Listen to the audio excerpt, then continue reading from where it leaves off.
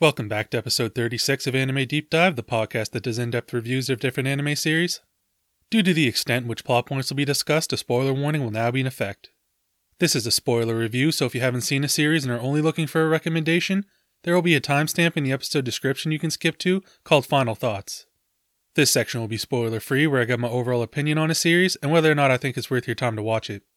So now that that's out of the way, let's deep dive into Angel Beats, released in 2010 by Studio PA Works.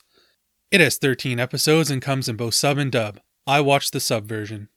The story takes place in a purgatory where the inhabitants who populate it cannot be killed. All the kids in this world are connected, having an unfulfilled childhood while they were alive. Enter Yuzuru Otonashi. Newly placed in this stage between life and death, he has no memory of the life he lived. Individuals who haven't accepted their fate band together with the goal to cause havoc as a rebellion against God, who they believe wronged them during their lives. Yuzuru joins this Battlefront society after being temporarily put down by a girl named Angel, who patrols this world enforcing proper behavior. Yuzuru tries to navigate these new surroundings and discover his purpose there, all while avoiding Angel's wrath. Yuzuru wakes up on the ground of a school campus accompanied by a girl staring down the scope of a rifle. Not having any memory of who he is or how he got there, the girl informs him he's in the battle zone of the afterlife. Yuzuru is a pretty chill guy. He handled being dead with no memory very well. He was smart to hedge his bet and join Battlefront until he could figure out what was going on. After bonding with everyone and enjoying himself in Battlefront, it was no wonder Yuzuru was nervous about regaining his memories through hypnosis. For all he knows, he's a child murderer who put everyone here. Yuzuru's personality while living was similar to mine at 15, long goofy hair, hated school, dealing with people was a chore. Unlike me, Yuzuru has an adorable little sister who has a passion for life but is bedridden in the hospital. I don't blame Yuzuru for sneaking his sister out for the holiday. Let's be honest, it was the best she was going to get, especially after being cooped up for so long. I felt bad for Yuzuru. He finally figured out what he wanted to do with his life not long before dying. Being a medical student, he was able to use his basic knowledge to aid the injured while trapped underground. Just as help arrived, the light breaking through the rubble was the light at the end of Yuzuru's tunnel. The world that is built in Angel Beats gave me so many questions from the start. When did someone find the time to create such elaborate traps around the school?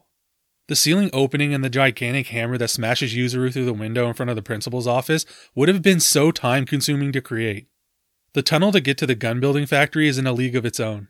Speaking of which, the tunnel leading to the guild and all the equipment used for creating weapons, were those facilities in this world from the start, or did previous kids in the world build it?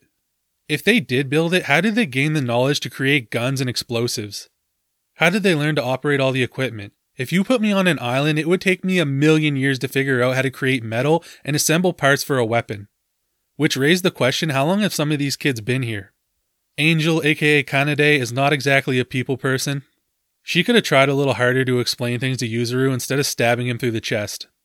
Angel never considered herself the bad guy. She was trying to keep people on the straight and narrow so they could cross over as they're supposed to. If she had better communication skills, everyone could have saved a lot of bullets. It was clear Angel wasn't a villain. She only ever defended herself, never attacked first. The way she was so kind trying to calm Yuzuru down before the test led me to believe there was something else going on. Angel is durable, took a shot to the gut and kept moving forward like she didn't even feel it. Angel had an amazing arsenal of weapons, all that were created for defense. Hand Sonic is the wrist blade. Distortion has bullets fly off course as they approach her. It reminded me of Fortune from Metal Gear Solid 2. Delay almost created an afterimage, making it difficult to attack Angel at close range. The discovery Angel is in fact someone who came to this world just like everyone else, it must have made Battlefront feel stupid. As I mentioned earlier, the fact these kids made guns was impressive, but to discover Angel was able to make blades materialize and clone herself, I mean, how far behind in the game is Battlefront? When Evil Angel entered the picture, I thought it was so funny to see just how easy the original Angel had been on Battlefront. Evil Angel whooped Yuri in their knife fight and disarmed 3 people in one move while in the tunnel. Voice actress Kana Hanazawa killed this role. When Angel was absorbing all the clones, it wasn't over-the-top screaming, just genuine pain in her voice. It sounded great, so shout out to her for that performance. I thought the show was going to make a couple out of Yuzuru and Yuri. The whole time I was like, man, I really want him to make friends with Angel though, and I got exactly what I wanted. I thought Yuzuru fell for Angel pretty quickly, but then you realize he's drawn to his own heart. I was so confused why Yuzuru was there. I felt he had a fulfilled life at the end and even became an organ donor, the selfless bastard. It made no sense for him to be placed with all the others in this world.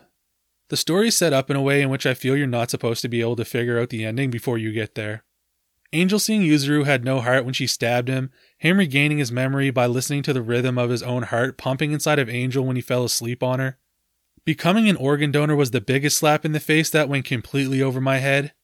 I thought the organ donation was just a nice monument to his sister. But Yuzuru's purpose in being there is to help Angel pass on by allowing her to thank him for extending her life. His goal of helping people just to hear thank you was met, and Angel had the chance to show appreciation for the person who was kind enough to have their organs be used to save her. Some might see the after credit scene as a cop-out having an after-afterlife where Yuzuru may have met Angel again. It tried to make it ambiguous with her wearing the hat, but she was humming the same tune. I felt they deserved to have the chance to be together, so I liked this. Yuri is the leader of Battlefront. She was the first person to rise up and fight. Yuri inspired great admiration from the other members of the organization. We constantly see them combat any disrespect shown towards her, especially from Yuzuru. Noda cutting him down with a 100-hit combo was one of the many examples of this. The crew was hilarious. They have such a large goal of defeating Angel then conquering this world, yet we see them struggle with the most basic of tasks like choosing and sticking with a name. I've watched a lot of anime lists, and a common topic is characters with the most tragic backstories. I do not understand how I've never seen Yuri on one of those lists. She has one of the most horrific and mentally scarring backstories I've ever seen. Her parents are some of the worst, and I trash parents a lot in my reviews. How can you leave Yuri, a small child, in charge of looking after not one, or two, but 3 other smaller children? The burglars enter the house and give Yuri 10 minutes between executing each sibling.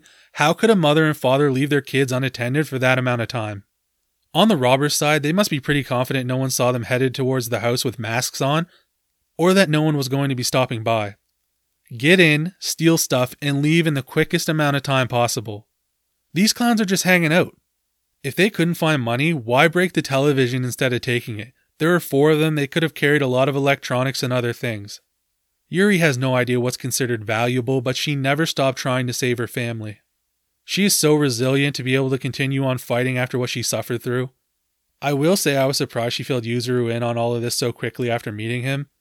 Even with her past, Yuri still has silly moments like when she realizes her first attempt to recruit Yuzuru failed as he makes his way down the stairs to talk with Angel. Yuri and Angel's knife fights are awesome, they're some of the best action in this series. And Yuri is a savage, she'll do anything to win. She decides to test if Angel was made by God by trying to inflict mental anguish on her to see if she reacts. Yuri even abuses her own people in the process, blasting them into the ceiling multiple times.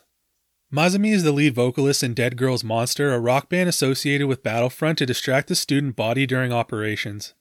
The music must be pretty good if you can get NPCs to come out of their programming and enjoy the show. I loved all the animation and camera movements during Masumi's performances.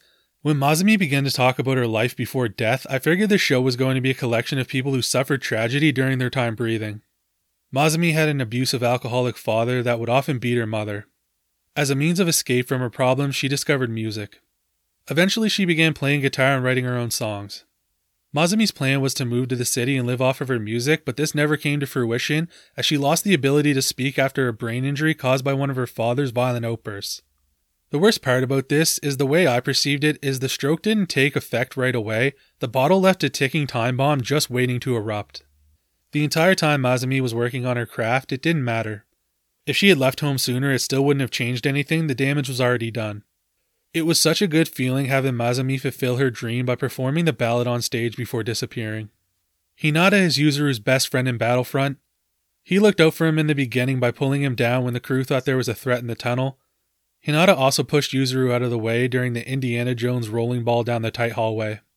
Their friendship was so close, Yuzuru had to keep checking to ensure Hinata was only interested in him as a friend. Hinata is a true bro. He ensured Yuzuru survived until Angel was rescued, so he could be the one to save her. I was beginning to question if having a sad story was required to be placed in this world. Hinata missed a catch during a big game, and then may have taken drugs to ease the pain. That doesn't come close to any of the other characters' hardships. Yui is a hyperactive chatterbox that rarely sits still. She is part of the diversion team, being the lackey and #1 fan of Girls Dead Monster. Yui takes over as the lead singer of the band once Masumi passes on. I actually didn't discover this until months after watching Angel Beats. Lisa, who would later go on to do Crossing Fields for SAO and so many other anime openings, was the vocalist of Yui. She did all of her singing parts. The mixture of Yui's pink hair and tail made me think she's from Planet Deviluke. She had so many funny moments, my favorite being while sliding down the rock hill she dies by smacking face first into a metal beam. Yet Yuri assumes she was killed by Angel. I felt bad for Yui, she's the first one Yuzuru decides to force onto the other side. She was the guinea pig to discover the most efficient way to have someone move on. I loved all of her arbitrary goals, and Yuzuru getting suplexed multiple times was great. Watching the guys be so easily manipulated into a soccer game then getting destroyed by Angel and Yuzuru's cheating was funny. This whole sequence was fantastic. Yui's history was definitely an unfair one. Her being completely paralyzed from the neck down, it was no wonder she was always on the move now. I thought it was funny Yui prevented Hinata from disappearing at the baseball game, and now he's the reason she's able to move on. Hinata and Yui's combative relationship was cute, and having him be inserted into what her life could have been if they had met while still alive was so sweet. Seeing him take her outside and push her around, it was just lovely. I guess I can't say I had any expectations for where this series was going in the final act, but I really didn't care about the shadow monsters taking over the students at the school. I would have much rather they skipped the final enemy and just finished having everyone move on. Let this series be 12 episodes instead of 13. One hint to what was going on is when the shadow monsters were attacked, it would break off into code just like Angel's clones did. This was something I didn't notice on my first viewing, but it was a nice way to tie into the Matrix wannabe master with all his television screens. When it came to Operation Tornado, I just didn't understand the point. If you're dead, you shouldn't need to eat. If you did need food just to drive off hunger pain, how would money be any good in this world? Where would these kids be able to find a job in the afterlife? The food should have just been free or have like a school meal plan. This series had so many characters in Battlefront, I'd always forget about one of them, and then they'd show up and I'd be like, oh right, that guy. And this series had a few deaths. I wanted to go through some of my favorites. First, Noda in the tunnel. The way it went in slow motion playing the sad music for the slightest moment and then finishing with his face smashed by the hammer was great. His body is then crushed by falling rock debris. Hinata grabbing Yuri in an odd spot while trying to climb to safety, she slaps him sending him falling down the pit and she declares his death was a noble sacrifice. The guy who uses the sword condescendingly tells Yuzuru he's surprised he made it as far as he did, just to quick cut to him dead in the next scene from not being able to swim. Having death not stick was a fun element of this series. Moments that could be intense in any other show could just be laughed at here because there was no consequence. When TK raises the roof, dance reference, everyone else crawls to safety, that would have been a real sacrifice elsewhere. Here, everyone's just like, oh, thanks, man, appreciate it, we'll see you later. And then they leave him without the big dramatic, what are you doing? No, you can't die here, you need to come with us. This also made the attempts of intense scenes meaningless, like when Yuzuru and Angel are locked up with Yuri calling for them over the radio.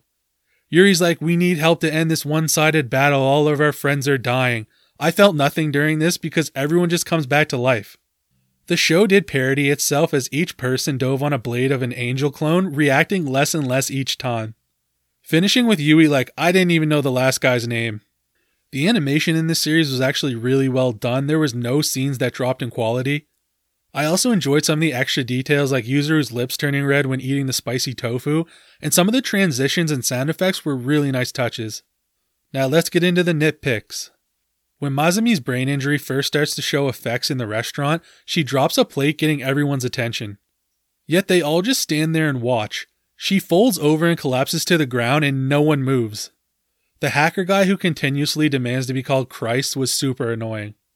Ayato takes the place of his twin brother fooling his parents. I call bullshit. I grew up next door to twins. I could always tell them apart, so their parents should have no issues seeing the difference.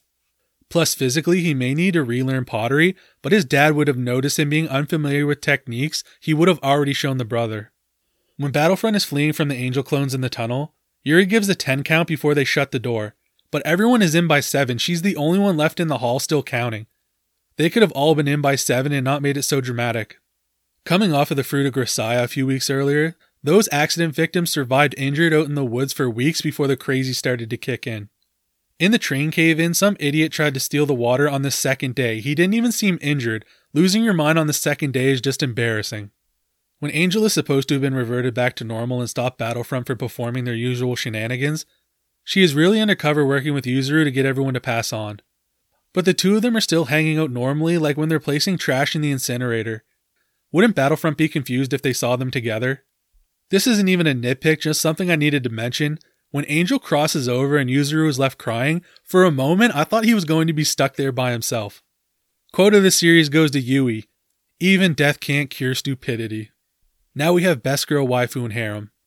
Best Girl is Angel. I couldn't disagree with Hinata more when he said Angel isn't cute at the baseball game. She was adorable in her baseball cap. Her gardening hat was lovely too. I loved Angel playing the piano in the opening and her head movements while doing it. Her weapons were the best and she tried hard for so long to get people to enjoy a regular school setting. There are no waifus in this series and the only person I'd want in my harem is Hisako from Dead Girls Monster. Final thoughts. I've seen Angel Beats on many people's lists of sad anime. I never found this series sad. I saw it as beautiful and well crafted more than anything. The premise of the series, learning to enjoy life for what it is and dealing with past trauma, was nice. I love the weapons and all the fights in the show. Angel Beats is an amazing series I would recommend to everyone. Alright, that's going to be it for this week's review. Hope to catch you in the next one. Bye.